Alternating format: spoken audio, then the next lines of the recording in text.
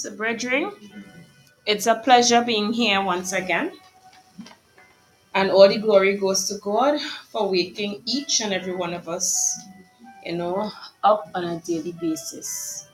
So, I know last week I spoke on you can be prosperous and have good success too. It's entirely up to you. And today, along that same abundance living, for Christians, I would like to touch on the topic of you can have all sufficiency in all things as long as His grace is abounding. So, brethren, all scriptures will be read from the King James Version Bible. And today's segment will not be rather long, but rather short.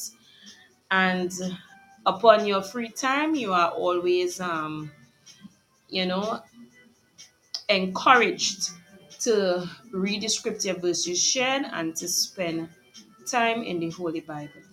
So I'll start, brethren.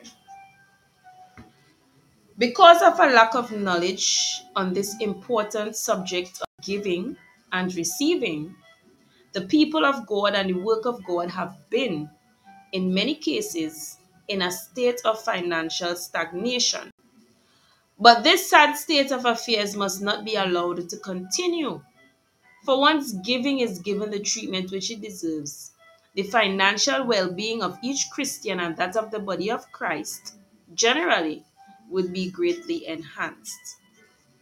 Just take a look at the different types of offerings which were ordained to be taken from God's people under the dispensation of the law of first covenants.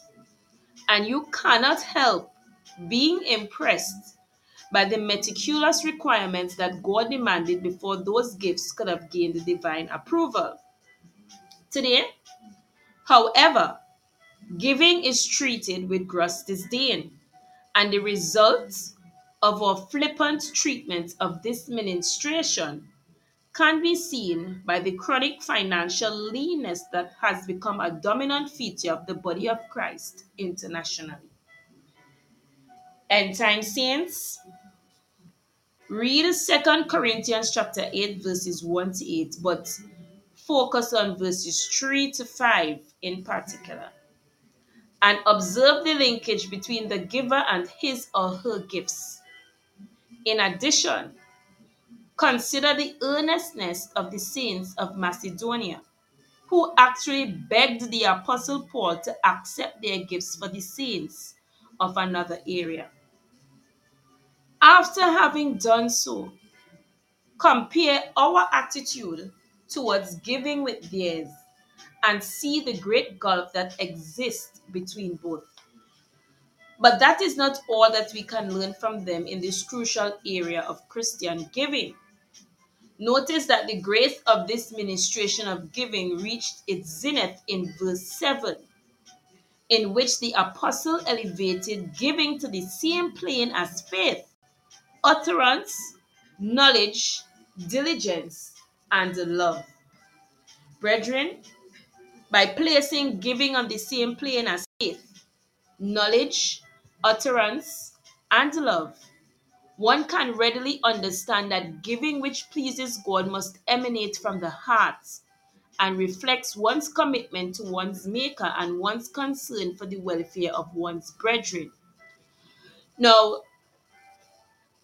when this attitude is the motivating factor of our giving, this ministry of giving becomes a credit card, divinely paid for and bequeathed to us by our Lord Himself, as can be seen by the following text, which I'll be reading from 2 Corinthians chapter 9, verse 8, which states, "And God is able to make all grace abound towards you, that ye, always having all sufficiency in all things, may abound to every good work." So that's 2 Corinthians chapter 9, verse 8. From this text, therefore, we know that God's desire for his children is not that they be rich and selfish. Instead, he desires of us that we become rich channels of blessings to his children and also to the lost and dying. This conclusion is surely ventilated in verse 9, which states accordingly in the same 2 Corinthians from chapter 9, verse 9. As it is written, he had dispersed abroad, he had given to the poor, his righteousness remaineth forever. So that's 2 Corinthians chapter 9, verse 9.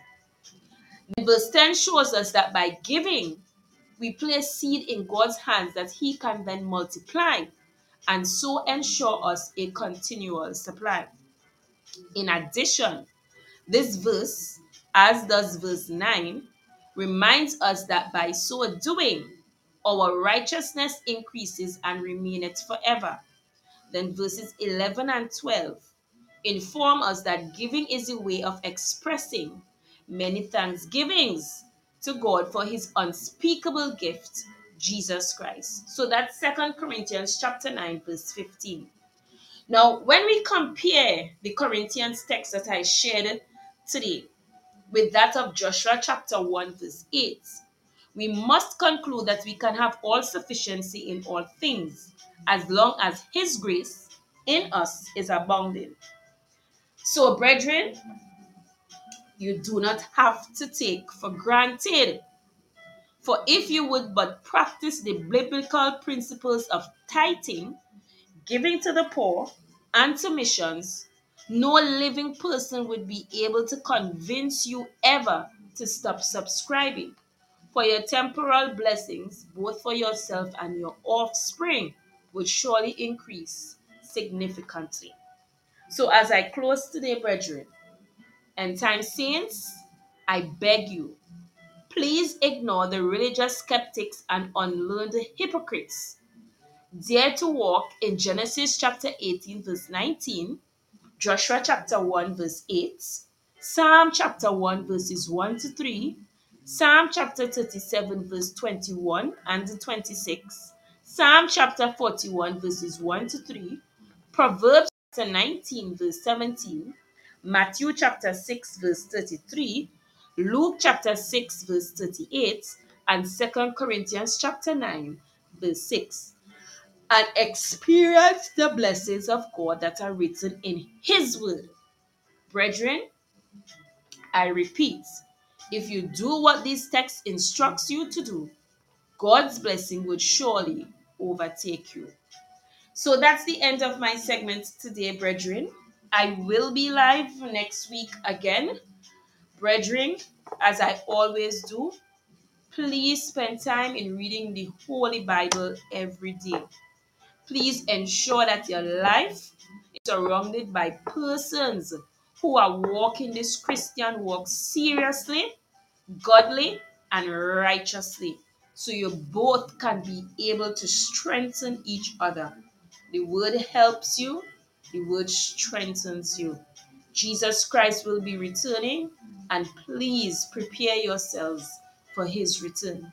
So that's the end of my segment today, brethren. I will be live next week again. Have a blessed week. Bye for now.